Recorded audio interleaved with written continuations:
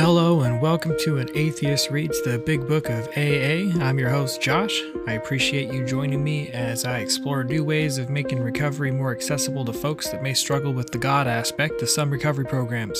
All are welcome here. The primary purpose of my podcast is to read from the Big Book through the eyes of an atheist and try to make sense of all the God stuff that's in there. Along the way, I hope to hear and share the stories of others while learning other ways of keeping sober. Hopefully this results in others learning as well. And for those that are kind of new to this and maybe just started here, this podcast won't always just revolve around the Big Book. I do plan on getting into the 12 by 12, some other literature, as well as exploring other secular forms of recovery, such as smart recovery or life ring or other things that maybe become suggested to me as I go along. But my initial entry into recovery was through AA, and I have a feeling a lot of people are in that same boat.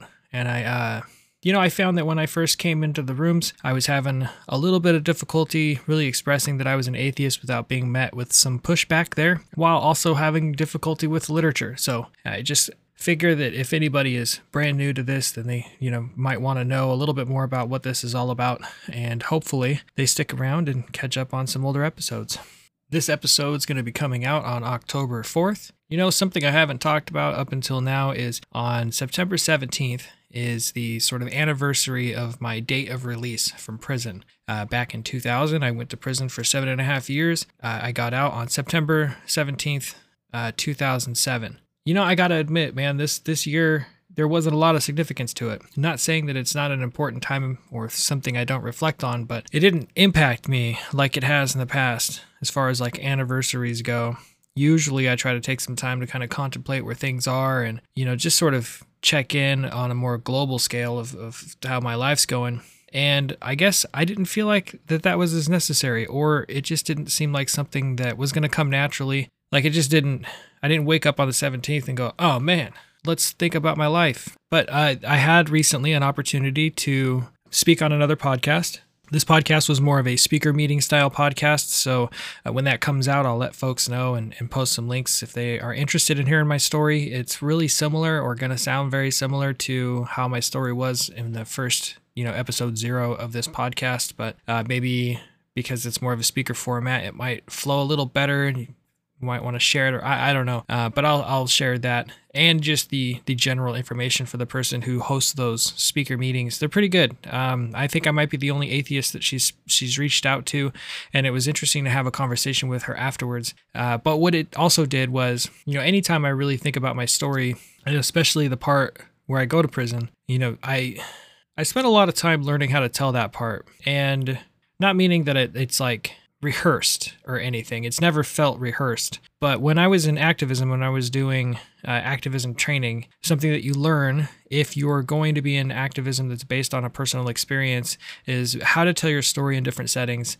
in an impactful way. If you're telling your story in a very one-on-one situation, it's going to sound a lot different than if you're telling it on stage. And it's going to sound a lot different depending on who your audience is. The way that you tell it, the words that you use, the points of impact, the things you focus on all changes, or should. I mean, that's how good storytellers operate, whether it's in activism or not. And this time, telling that part of that story, I just realized that I have moved so far away from my experiences in prison, while some stuff still pops up and things are affected by that still. It's as if another person went through that. I can call upon some very specific moments, and I won't lie, even though it's been as many years as it has been, there are times where certain attitudes or certain people present themselves in a way where that survival instinct that I kind of grew inside will kick in. There are certain aspects of like my personality that came from that just will not go away, and I think that's okay. I've learned how to protect myself. I've learned how to stand up for myself. I've learned how to make it very clear that, I'm not somebody that's going to be just easily pushed around. I'm not an aggressive person by nature, but I can be. And that comes from that experience in prison. But when those things happen, I don't call upon them in a way that also reflects on my time, if that makes sense. Like, it's not like if somebody puts me in a position where I have to kind of be a little bit more assertive, I'm not thinking, oh, I learned that from prison and let's think about that. Even watching movies or TV shows or things, like I was watching some, 60 Days In or whatever, I can call upon some memories of that time, and it just really, I'm disassociated. I'm going to apologize ahead of time. I don't know if my roommate's building a house in the kitchen or what the hell he's doing, but this is the only time I could really record, so I do apologize for some exterior noises if those get picked up. I have a feeling they will. I've done my best to sort of sequester myself in an area that doesn't record that kind of stuff, but today's going to be a little noisier than usual. I don't have an alternative. Right now, my week is pretty packed, so this is what I got. So I do apologize if you hear some banging around and stuff. I've done my best, and I'll do my best to kind of noise cancel that. But anyways, what I was saying was, so getting back to what I was talking about, being able to disassociate from that, I think just shows real growth for me. But it also it's a reminder that my past, as much as I want people to feel the same way, my past is not always a reflection of me. I don't have to live in that past. Well, I can still tell that story and it's still something that affects me. And those events are very significant to my life. They don't rule me anymore. There's no associated trauma anymore, I guess is what I'm trying to say. I've explored that subject so much in my life and have told that story so often and have moved away so far from it that, yeah, it's like something else somebody else lived through. And, the person I was talking to was like, your life is, it could be a movie. And I don't see that. I don't see, this is just things that happen to me. They're not really anything that, I don't put them up against what other people have gone through. And that's a change too. I used to kind of compare myself to others. I mean, my envy and my jealousy led to me going to prison, or had a lot to do with it. Even getting out, there was a lot of, what are other 27-year-olds, 28-year-olds, whatever, doing with their life, and how am I compared to that? My success was a result of what I thought others' successes were at my age. And it still kind of is, but I think now I've moved even so far away from that this is just my life. It's where I'm at currently. And I'm pretty okay with that. Yeah, I'm very okay with that. I'm in a good place, and I probably have sort of harped on that, but it was more interesting to think after that share and realize, it'd been 4 or 5 days after the sort of anniversary of this time. Yeah, just not really having a lot of significance there was an eye-opener. It's just sort of put things in perspective. It, I guess, was a way of checking in. It's a different kind of checking in than I usually do or did at that period of time throughout the years. But it's nice to know that you can bury some of the past and have it be a burial of positivity. It doesn't mean that, that I'm waiting for it to be dug up and it's not something that is going to harm me later. I think I've explored it enough and moved away from it enough that it just doesn't hold sway. So that's kind of where I'm at right now. I figure I probably will continue to do these sort of little mini check-ins before getting into the reading, just to kind of, for myself, gauge where I'm at. It's always nice to be able to look back on these and sort of see the progress I've made. But, just sort of check in with folks and let them know what kind of events have occurred, if there are any, and see where things are going. Right now, things are still going pretty steadily moving forward. I'm going to try to get a couple recordings under the belt so I can be nice and ahead, really actually focus time and energy on getting, hopefully, this out to folks in an organic way. I've been trying to avoid doing the actual hard press advertising. At the launch, I did a little bit. I spent $10 or something to try to get this out there to folks. But, my numbers have been very steady, and while they're fairly small, which is fine, the people that I've reached are the ones that need it. And I just want to see about getting these podcasts out to other folks that maybe aren't finding it through different searches or whatever.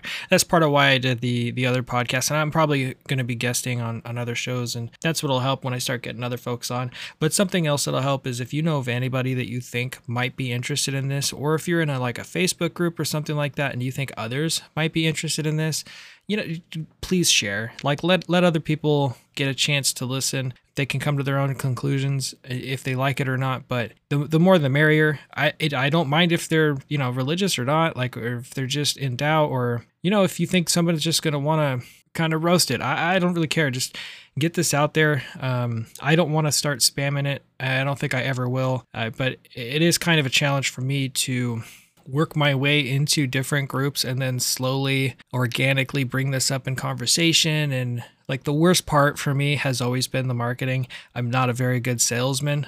I'm a good presenter of information, but I do not do well with like confrontational feeling sales, I guess is like how I would describe that. I don't know. I feel weird sharing my own things. That's why I didn't work as an artist. I had a hard time marketing my own work because I didn't want, it's a weird ego thing. Like I don't want to be like, my stuff is so good, you should like it. And that's not, because that's just not how my personality is. I just want the stuff to speak for itself. But, you know, these podcasts can't speak for themselves if nobody's listening. So, you know, go out, share it if you can, please. If you're a new listener and you want to reach out to me, you can reach me at on Facebook at An Atheist Reads the Big Book of AA. There's a page that's just a direct link to kind of like the business page. And then there's a group that I'm hoping to get a little bit more active once I understand a little bit more about how that stuff works. I am also on Twitter at An Atheist In. You could also email me at oneatheistinaa@gmail.com. And you can find me on Instagram at atheist_in_AA. And I'm going to be honest, man, my roommate's full contact exhibition sport version of cooking downstairs is certainly testing my patience.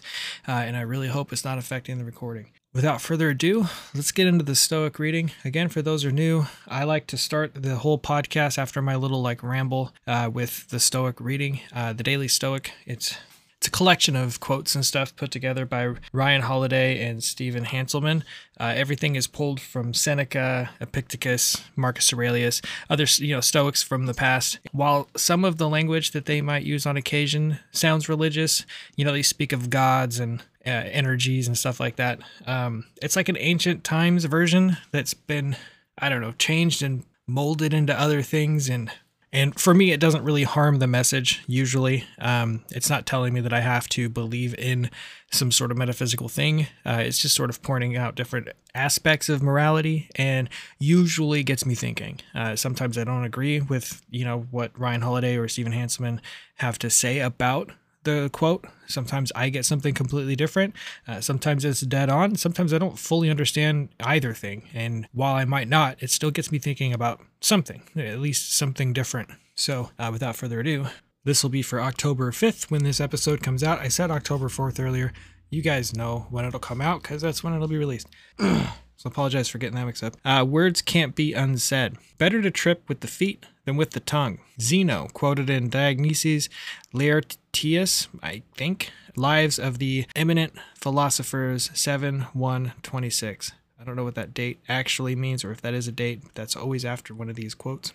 You can always get up after you fall, but remember, what has been said can never be unsaid, especially cruel and hurtful things. Yeah, in my drinking history, that is definitely something that I think I knew. I mean, I've always known words are impactful. I was the loud kid in the back of the classroom. I was sarcastic. I was not physically superior in any kind of a way or even able to really physically handle myself in a fight or anything like that up until I was forced to. And so I used my words, man. I was really good at tearing people down with my words and knew they hurt. And as time progressed and I got more adept at fucking destroying people with the way that I said things, my drinking would bring the worst of that out. I would learn regularly that there is no way to apologize out of saying something cruel to somebody. That I learned this because it was happening to me. Somebody would say something cruel to me, and it's something that would stick with me for years. And this was coming from somebody that would hear, as an example, praise for my artwork. I would never hear those things. They would never really stick. But the ones that did are the ones that were cruel and that I thought had some truth behind them and were maybe personal. And as sensitive as I was insensitive to how harmful I could be. That was something that, when I was doing the work, the steps, most of my altercations, most of my instances of causing harm were of the verbal variety. I was at times verbally abusive to partners, and while Other times, different partners might have been verbally abusive to me.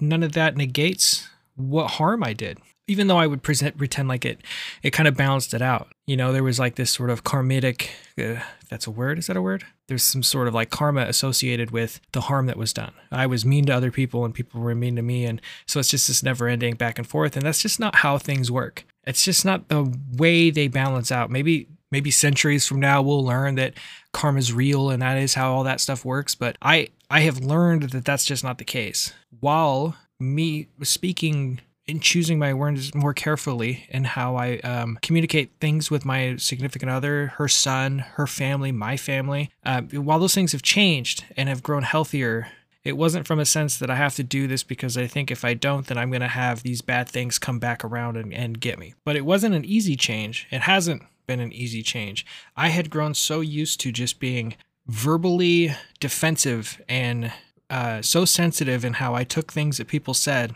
that I would lash out in my own way with my own words. I'd grown so used to that you know, over the last couple of years of being sober, it's been a challenge sometimes to just watch myself, to hold my tongue, and to just shut the fuck up. And that's like one of the biggest lessons I've really learned as far as how I carry myself is how to use my words. And the fact that it's been a challenge for me to use my words a little bit more kindly, you know, is kind of telling. Like I definitely had a history of saying some really fucked up things. And the fact that I knew how much those could hurt, the words that people use could hurt, offhanded comments, side shots that people would take, little jabs, or even just straightforward, you know, verbal abuse. The fact that I was still giving that out, putting that out into the world, was talking to other people that way. You know, the fact that that was how that went, you know, it just shows that what you put out in the universe can have an effect on other people long term.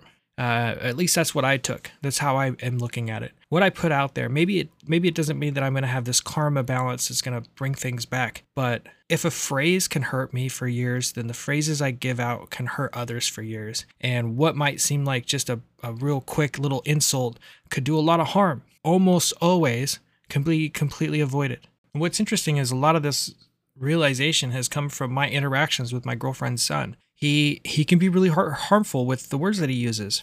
And he's young enough that he's not just making these up. Like he hasn't started to learn how to be as scathing as he is without it having been something he's hearing from other people, if that makes sense. Like I know he's at an age where he's starting to learn that language can be hurtful, but some of the very specific ways he's phrasing things make it seem like it's coming from somebody else, which got me thinking, like if he's hearing that, who's he hearing it from? Is he hearing it from me? Is he hearing it from his mom? We both are fairly careful with how we talk around him, but maybe it's just one of those things where I'm saying things and not even realizing it that are impacting him because he's such a little sponge right now. And so, you know, her and I had a conversation about the way that we talk. Me and him have had conversations. You know, he says things to himself like, I'm such a jerk. I'm so stupid. You know, he's 6 years old, almost 7. Like he shouldn't really be talking to himself that way. But while I am having that conversation with him, like, hey man, like this isn't language you should be using on yourself. Nobody calls you a jerk, do they? Like I don't call you a jerk. We don't put you down. We don't call you names. The realization that even at that young age, like, if that's not nipped in the bud, that's how he's going to just learn to talk to himself. And that's how I talk to myself for years, putting myself down and then lashing out at other people, you know, because I felt so poorly about myself. And understanding through him how important language is, just simple words, how they can stick, how they can really have a lasting effect, has been pretty eye-opening. You know, I feel like I'd already been moving away from the way that I talk to people of old, but it's been sort of a renewed effort now that I realize that maybe things that are being said are affecting him, even though I don't think we're not the ones that he's getting that kind of language from. It might be a video game. We're not sure. Just hearing that effect, you know, hearing a 7-year-old basically tell himself things like that. I'm just a stupid jerk and I should go away. Man, I used to say some just shitty things to people and not think anything of it. And somebody did this to him. Somebody in his life, whether it through a video game that he was playing and some other kid on the other end said that shit, or, you know, maybe somebody at school that we're not aware of, somebody said that to him and now that's how he sees himself. All the praise that we can give him doesn't seem to be washing that away. It's going to take time. It takes 10, 20, 30% more effort to wash away harmful things that have stuck than it would to praise someone. I mean, that's my experience, and it seems to be his too. I'm thankful that I'm in a place now where I'm open to this. Like, I'm hearing myself talk, and I'm seeing how my words can really have an effect. He's going through this. I'm in a great place for this. Like, his mom is in a good place for this. We are in a good couple, significant other place for this, that we can help him through this. And that wasn't always the case. My sobriety has definitely been a big factor in bringing me to a place in my life where I'm now able to use my words in a better way, and I understand the effects they have fully, and I am more capable of helping him navigate that. And I'm thankful for that. Because, yeah, the kid falls down and scrapes his knee, gets back up. It's nothing. No big deal. He doesn't even remember it. He broke his finger 6 months ago and forgot all about it until we passed by the place where he broke his finger. But whoever called him a jerk, it's taken some work to get him to stop talking to himself that way. So I don't know if anybody got really anything out of that. I know for me, the language stuff is always really important. I've probably mentioned that kind of stuff before. Talking to yourself, how you say things to yourself is so important in early recovery and in long-term recovery, just in general. So yeah, I like this kind of stuff. When it comes to the Stoics, they had a very good grasp of the language you use on yourself and the language, therefore, you use on others, and how important that can be. And I think we are a sensitive lot, us folks in recovery, maybe in general in life, but I can only really speak for myself in recovery, of course. But I have experienced a lot of other sensitive folks, and a lot of that comes down to language and how we use it. So if you got something out of that, share it with me. Reach out to me on those social media handles I mentioned before. If you disagree with me, then that's fine as well. I'm always open to a conversation, and I'm always open to learn some new things. So without any more preamble here, let's get into the actual reading. So we are finishing out working with others. Again, this is a pretty important chapter, mainly because it really showcases how important step 12 is. Step 12 is the only step that really gets its own full chapter, and there's so much emphasis on the ideal of helping the next person in recovery to help yourself stay in recovery, that it makes it pretty clear that is the cornerstone, the backbone of this program. You can stay sober and probably lead an incredibly productive life without ever stepping foot in a recovery program. That's touched on in the book. It's mentioned in plenty of recovery, programs. But there is something to be said about providing service to somebody else, and that service being helping them stay sober, and what how that impacts your own sobriety, my own sobriety. So again, speaking only for myself, I am at a point in my recovery right now where I feel like, or I'm hearing the whispers in the back of my head, that I could probably leave AA and go into maybe Smart Recovery or maybe LifeRing and still get kind of the same thing from that.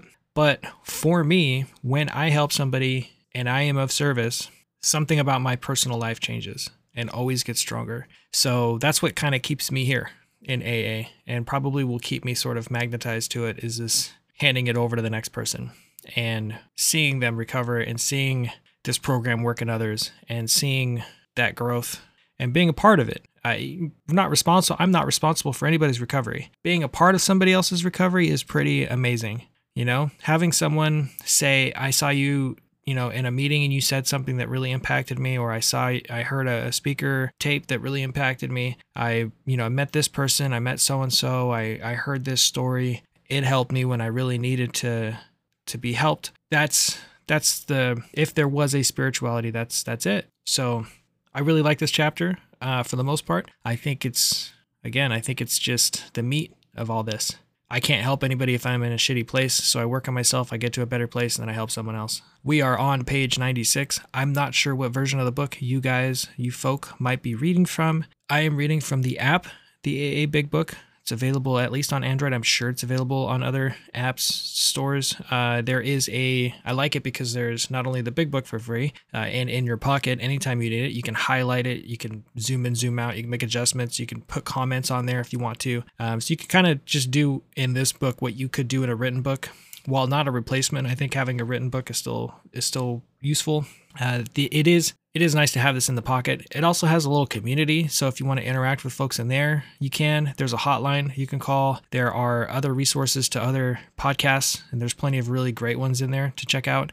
There's even, I think, a literature list. The 12 Steps and 12 Traditions is in there. So there's a lot of really good stuff in this book, this little app. So I highly recommend it. If you're following along in a book, I'm not sure exactly what, I think this is the third revised edition. I'm not sure, but anyways, it's about middle way in working with others. Do not be discouraged if your prospect does not respond at once. Search out another alcoholic and try again. You are sure to find someone desperate enough to accept with eagerness what you offer. We find it a waste of time to keep chasing a man who cannot or will not work with you.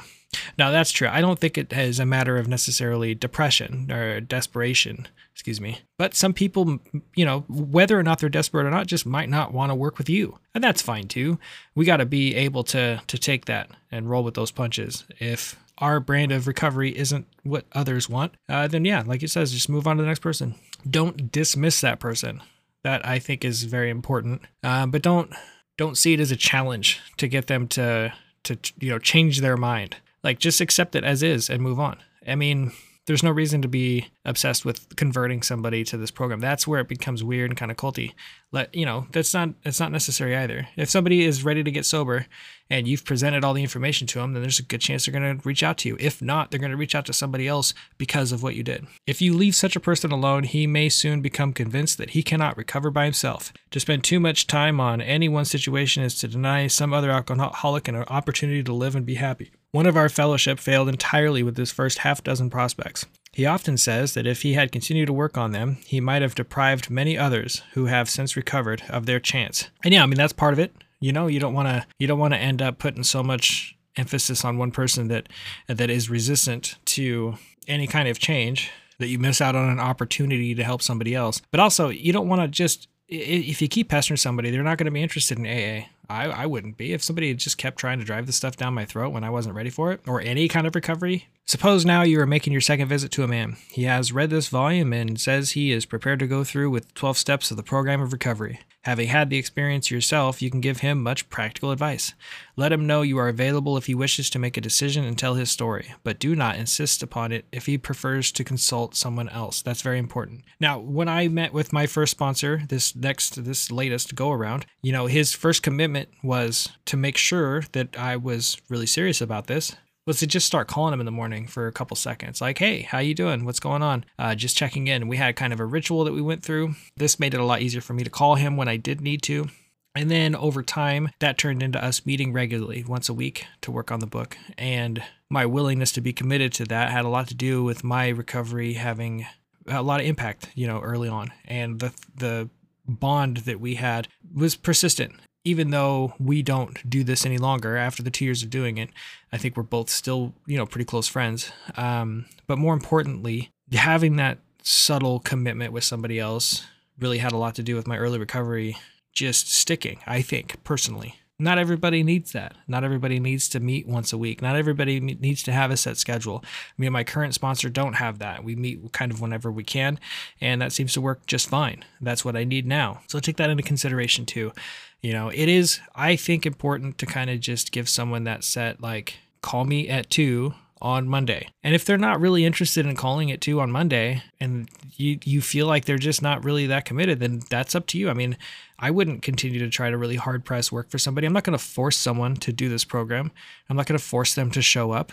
I'm not going to force them to recover. And if they're not willing to just call once a week, then that tells me that maybe this isn't something they're really prepared for. That might seem harsh, but if I was at the place where I was that led up to my suicide attempt, and I wanted to quit so desperately that I was like crying myself into a puddle on the floor and was literally destroying every aspect of my life, and someone was like, just call me once a week and I can give you an opportunity to recover from this, and I was like, nah, that seems like too hard of a commitment, and therefore you're an asshole and this program sucks. I think that's on the person not recovering. Like, it's not too hard of an ask. Back to the reading. He may be broke and homeless. If he is, you might try to help him about getting a job or give him a little financial assistance.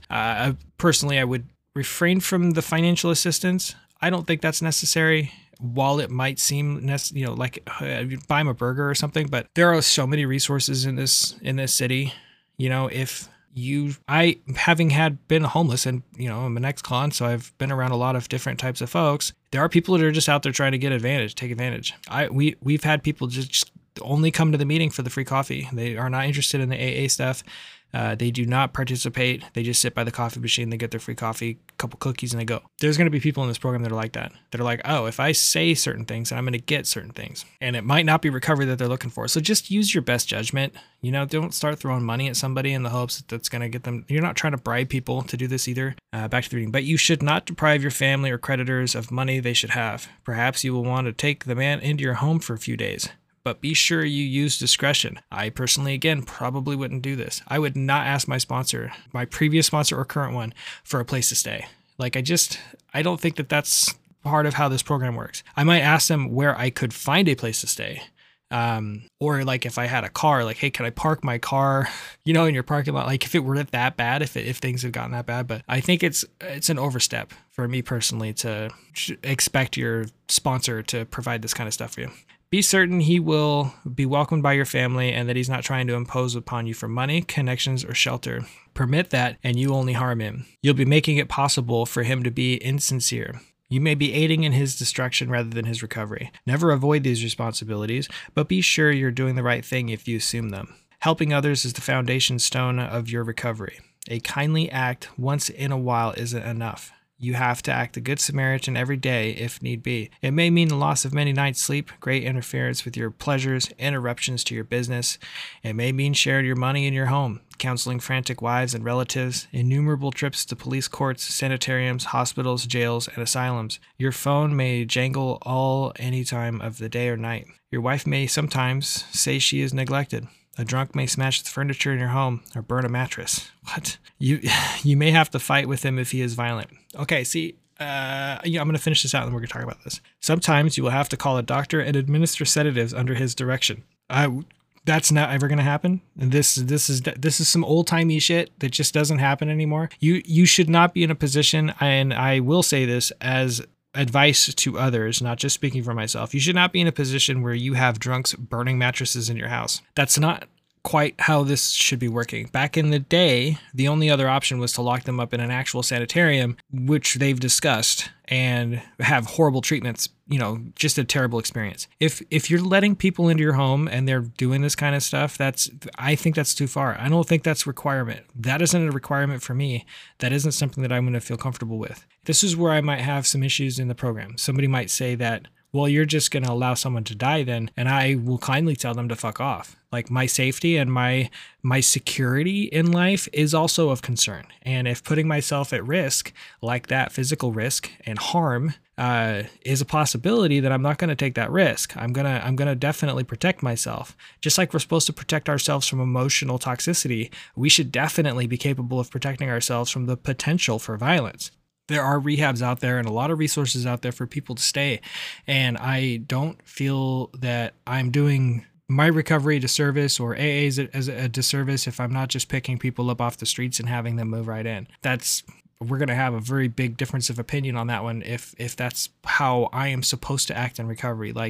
Giving up literally all the things that I have gained in my recovery as a potential sacrifice to get one other person sober is not how I think this program should be. And that kind of feels like what they're going with here. Yeah, sometimes you will call a doctor and administer sedatives. No, you won't. No, you won't. Absolutely not. Do not start giving people drugs from your home who are burning couches and shit. That's such a weird time that this had to be back then. Occasionally you'll have to meet such conditions. No, another time you may have to send for the police or an ambulance. Now, there might be times in a meeting where somebody's acting a fool and you have to call the cops. I've had to one time call the cops because somebody was acting a fool. But no, I don't think we're at a point in our societal needs where that kind of thing is required. Don't put yourself at that kind of risk.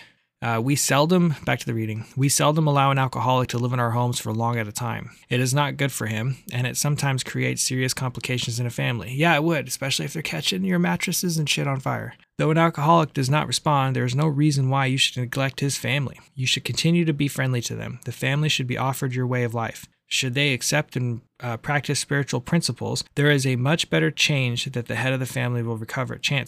Much better chance. Okay, he didn't spell it right. And even though he continues to drink, the family will find life more bearable. I don't know how involved folks need to really be in other people's families. I think this also came from a time where communities were a little bit more involved in each other's shit. I don't think that if you're helping somebody recover, that you also need to start reaching out to their family. I think that just starts to get a little weird. Again, that's now. Back then, maybe it was perfectly natural that you'd call, dude's wife and be like, hey, we're helping this guy get sober. He's having a hard time with it and might not actually recover, but you want to go to an Al-Anon meeting? We'll take you and you can come hang out with us, and start folding them in. Again, use discretion, but I think that that's kind of a little past what's necessary. Naturally, if you end up becoming close to people, then get close with people. Become friends and become friendly that way. But this is speaking as if the initial meeting with somebody who is interested in quitting, then ingratiating yourself into their family situation and into their home life. That seems a little bit more premature and a little bit unnecessary and aggressive. Back to the reading. For the type of alcoholic who is able and willing to get well, little charity, in the ordinary sense of the word, is needed or wanted. The men who cry for money and shelter before conquering alcohol are on the wrong track. Yet we do go to the great extremes to provide each other with these very things, when such action is warranted. This may seem inconsistent, but we think it is not. It is not a matter of giving that is in question, but when and how to give. Exactly. Perfect. I can't fucking agree with that more. That often makes the difference between failure and success. The minute we put our work on a service plane, the alcoholic commences to rely upon our assistance rather than upon God. He clamours for this or that, claiming he cannot master alcohol until his material needs are cared for. Nonsense. Some of us have taken very hard knocks to learn this truth. Job or no job, wife or no wife, we simply do not stop drinking, so long as we place endurance upon other people ahead of dependence on God. Okay, so maybe that's not really true, but the sentiment before this, the underlying sentiment, I've mentioned this to others who are like, I'm not really sure if I can do all this to quit. Well, the amount of bullshit that I put myself through in order to drink, in comparison to the requirements to stay sober, it's not even a contest. There were things that I would do that are absurd to make sure that I would go, to drink. Loss of sleep being just the minimal one. I would go 3 hours, I would have 3 hours of sleep, because I would keep convincing myself that I could stay up a little bit later and get more alcohol in me. And then when I wake up, I was still intoxicated from the night before, and I would drive to work just to ensure that I would continue to drink. I wasn't working because I wanted to do a good job. I was working because that paycheck ensured that I would drink. If I wasn't sure what kind of a party I was about to go to, I would get a pint and I would finish that off before going to the party, just to make sure that I got a certain level of intoxicated. I would hide alcohol. I would, near the end, I would start sneaking drinks. I would start lying. I would convince other people that I wasn't drinking at all so that I could drink more. I would hide other people's alcohol so I could drink it later. I would do all kinds of absurd, weird, irrational things. And sure as shit, I should be willing to do pretty much anything to stay sober. And that means, suffering through not having a job for a little bit. I mean, if I can suffer through being homeless while drinking, then I could suffer through it sober. Burn this idea in the consciousness of every man that he can get well regardless of anyone. The only condition is that he trusts in God and clean house. I mean, seriously, the only condition is that you just clean house. Just stop being an asshole, clean house. God wasn't there when, I was struggling on the streets. He wasn't there when I tried to stab my friend. And if he was, and that was some sort of a lesson, fuck that guy. So where I'm at specifically, obviously, made that very clear, is just trust in this process, staying sober and being better and helping others. And that is the condition. That is the part. Clean house and trust the process. Now, the domestic problem. There may be divorce, separation, or just strained relations. When your prospect has made such reparation as he can to his family and has thoroughly explained to them the new principles by which he is living, he should proceed to put those principles into action at home. That should be the first place. I'm going to say that right now. Don't Don't go about being a better employee and a better friend and then eventually get around to being a better husband. If you have family at home and you have kids, those are your priority. 1000%. Whatever it takes to get that situation cleaned. That should be the first situation that you clean after you do your own housekeeping. That is, if he is lucky to have a home. Though his family be at fault in many respects, he should not be concerned about that. Absolutely not. We can, work through that part later. But right now, it's just a focus on you. He should concentrate on his own spiritual demonstration. And that's demonstration is a very important word, not spiritual verbosity. Don't just speak the words and then still be an asshole. Like the demonstration and the lack of expectation that the people in your life are just going to suddenly come around and perfectly, you're cured of this whole problem. We're just going to forget everything that you did before this. The demonstration also includes the lack of expectation of anything on their part.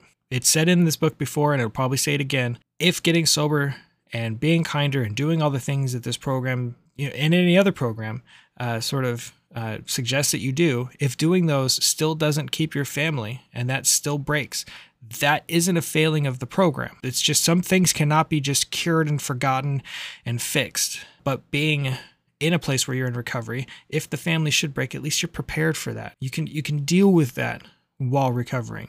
It's not something that people can deal with when they're drinking. It just really isn't. Your family wouldn't be in a destructive period while you were drinking if that were the case. You know what I mean? Like if the drinking got it to the point to where even after sobriety, they're still willing to leave, getting drunk's not going to fucking help that. Argument and fault finding are to be avoided like the plague.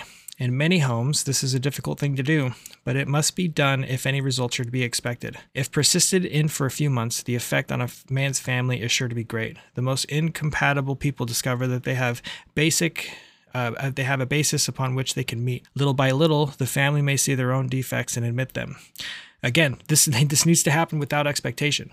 It could be that relationships were built on drinking. Your significant other may not be willing to get sober or become recovered in their own way. That needs to be fully, you looked at. Like it has to be something that can just happen. Like you can't expect the other person to now be sober because you found your way. That's an unreasonable expectation. And that will have to be looked at. There is a possibility that some relationships just aren't going to survive recovery because the other person refuses to recover. These can then be discussed in an atmosphere of helpfulness and friendliness. After they have seen tangible results, the family will perhaps want to go along. These things will come to pass naturally and in good time provided, however, the alcoholic continues to demonstrate that he can be sober, considerate, and helpful, regardless of what anyone says or does. Again, that's the important thing. Don't go into these interactions with expectations. This is the only thing that's worked for me is really understanding how my expectations impact me. And that's just kind of what it's saying here.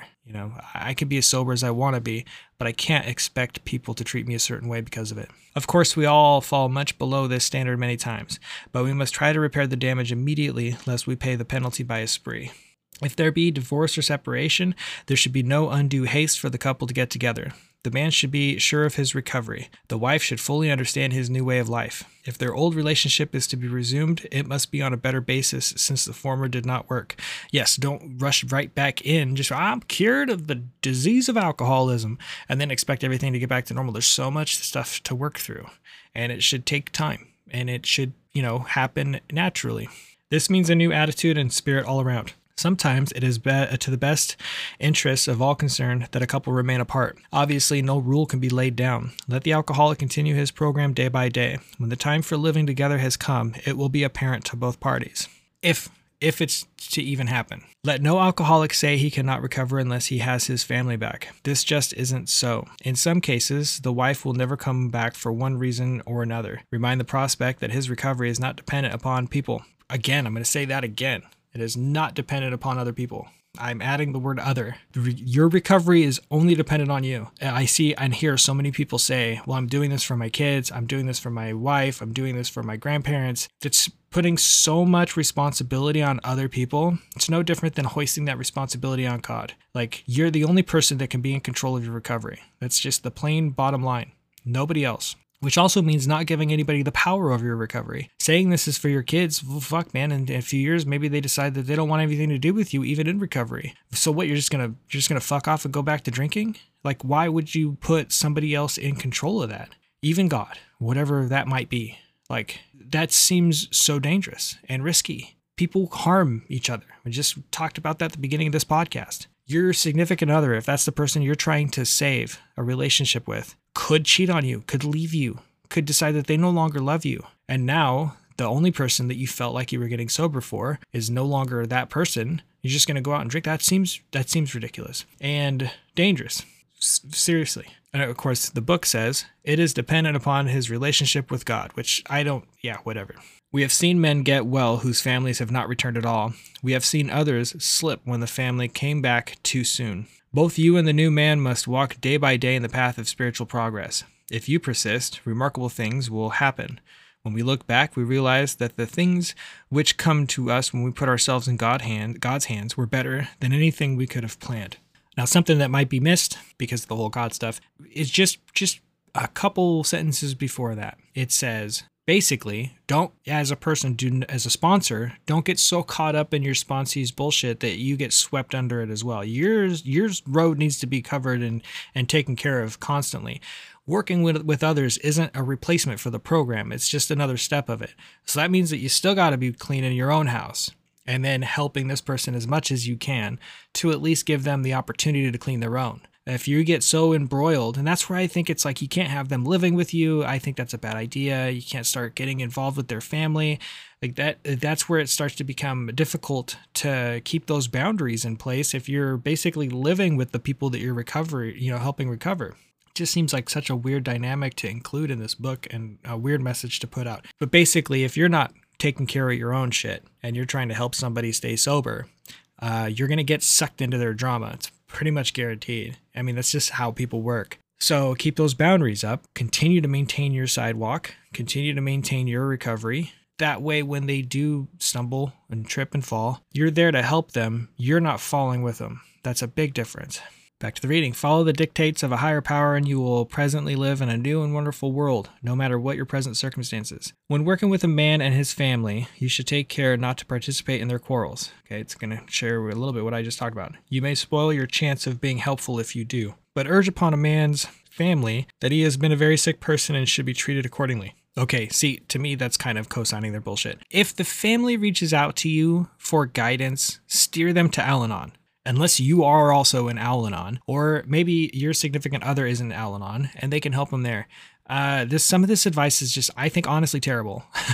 You shouldn't be telling the family, like, give him a break. He's just a drunk. He's just sick. Like, that I don't think is your place, or our place, sponsor's place. It's just a little bit of overstepping. You should point out that his defects of character are not going to disappear overnight.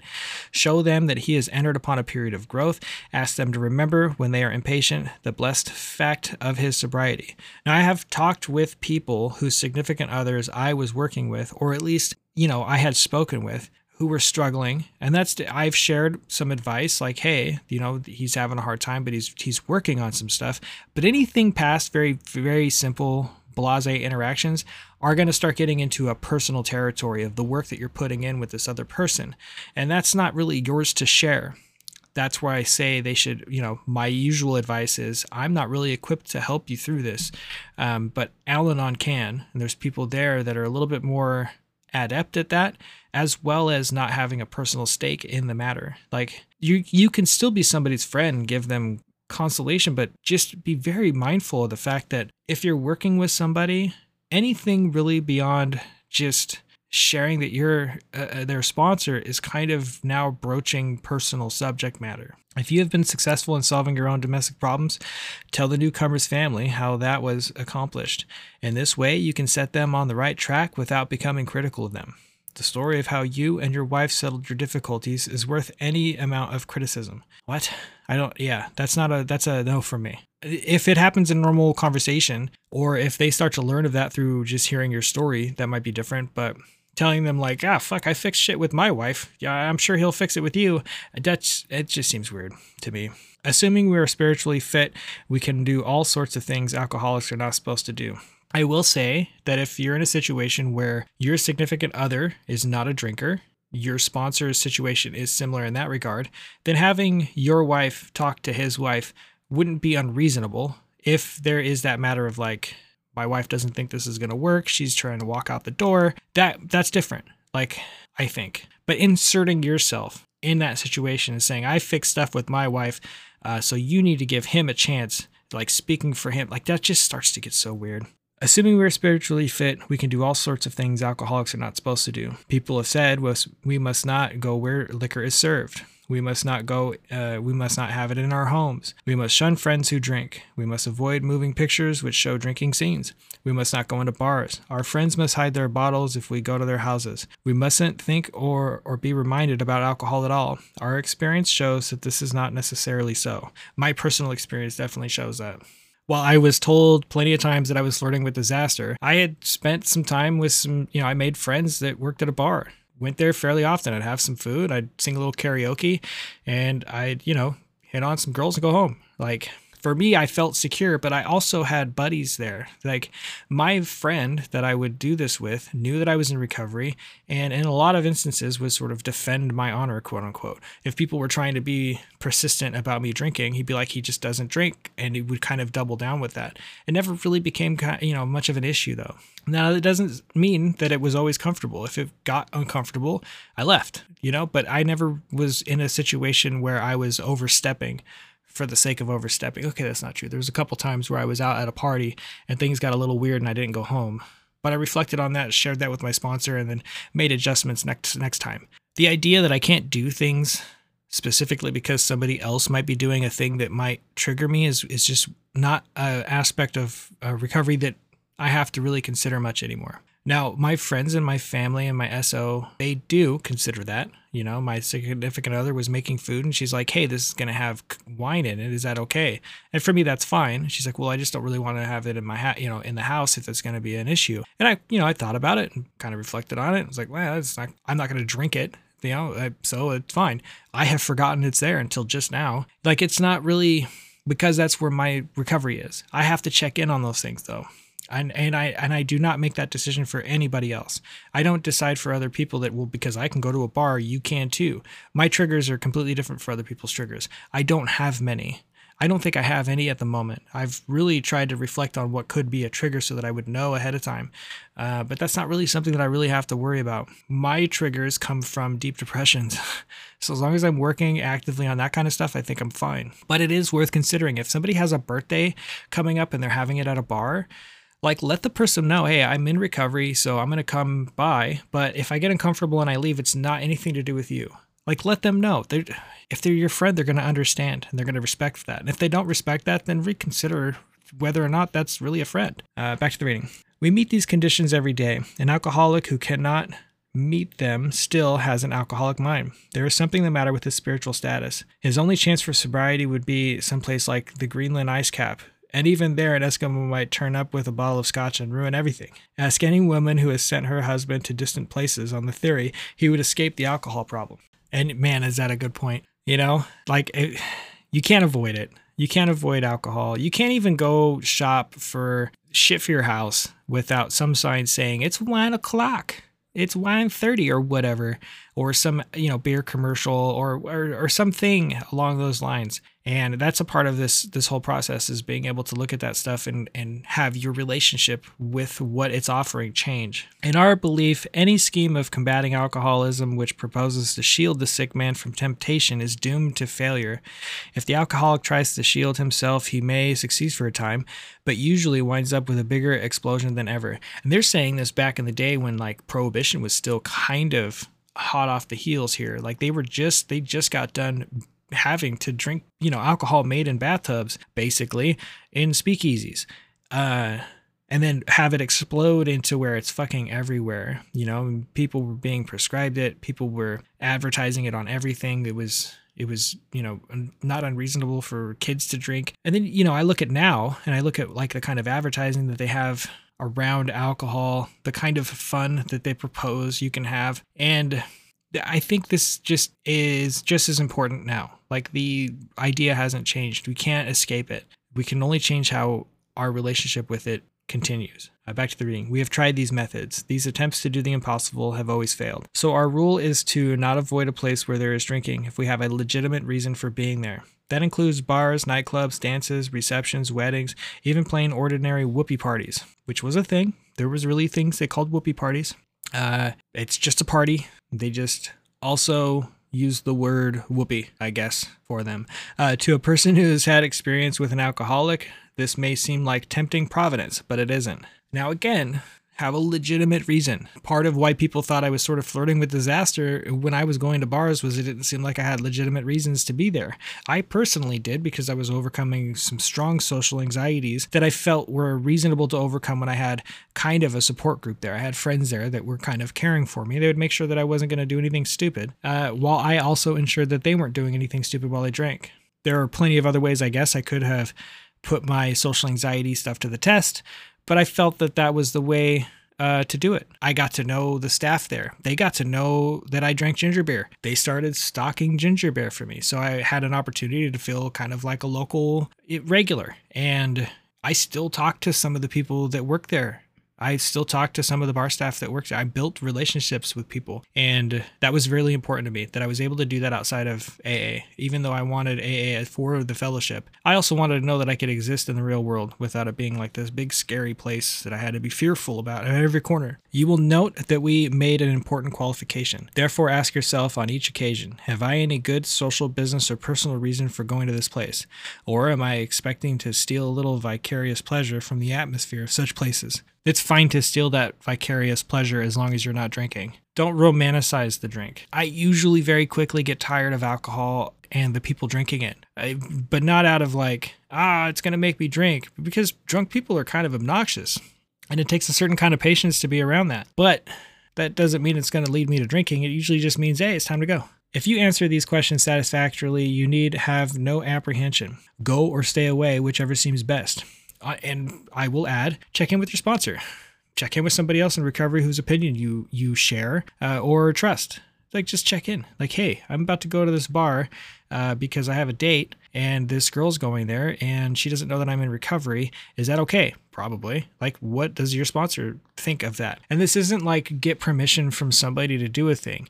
It's bouncing your information off somebody else and having an unbiased response. That's what that is. So I hope people understand that the sponsor-sponsee relationship isn't like, should not be like you calling your sponsor and being like, hey, is this fine?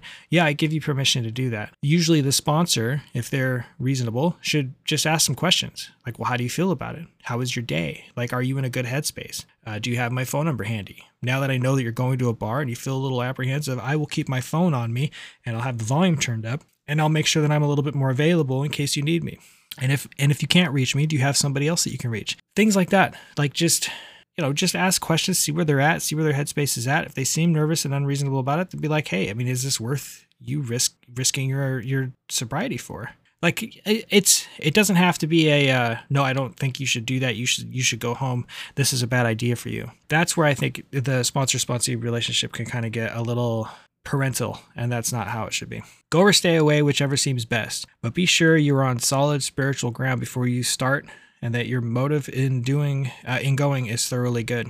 Do not think of what you will get out of the occasion, think of what you will bring to it.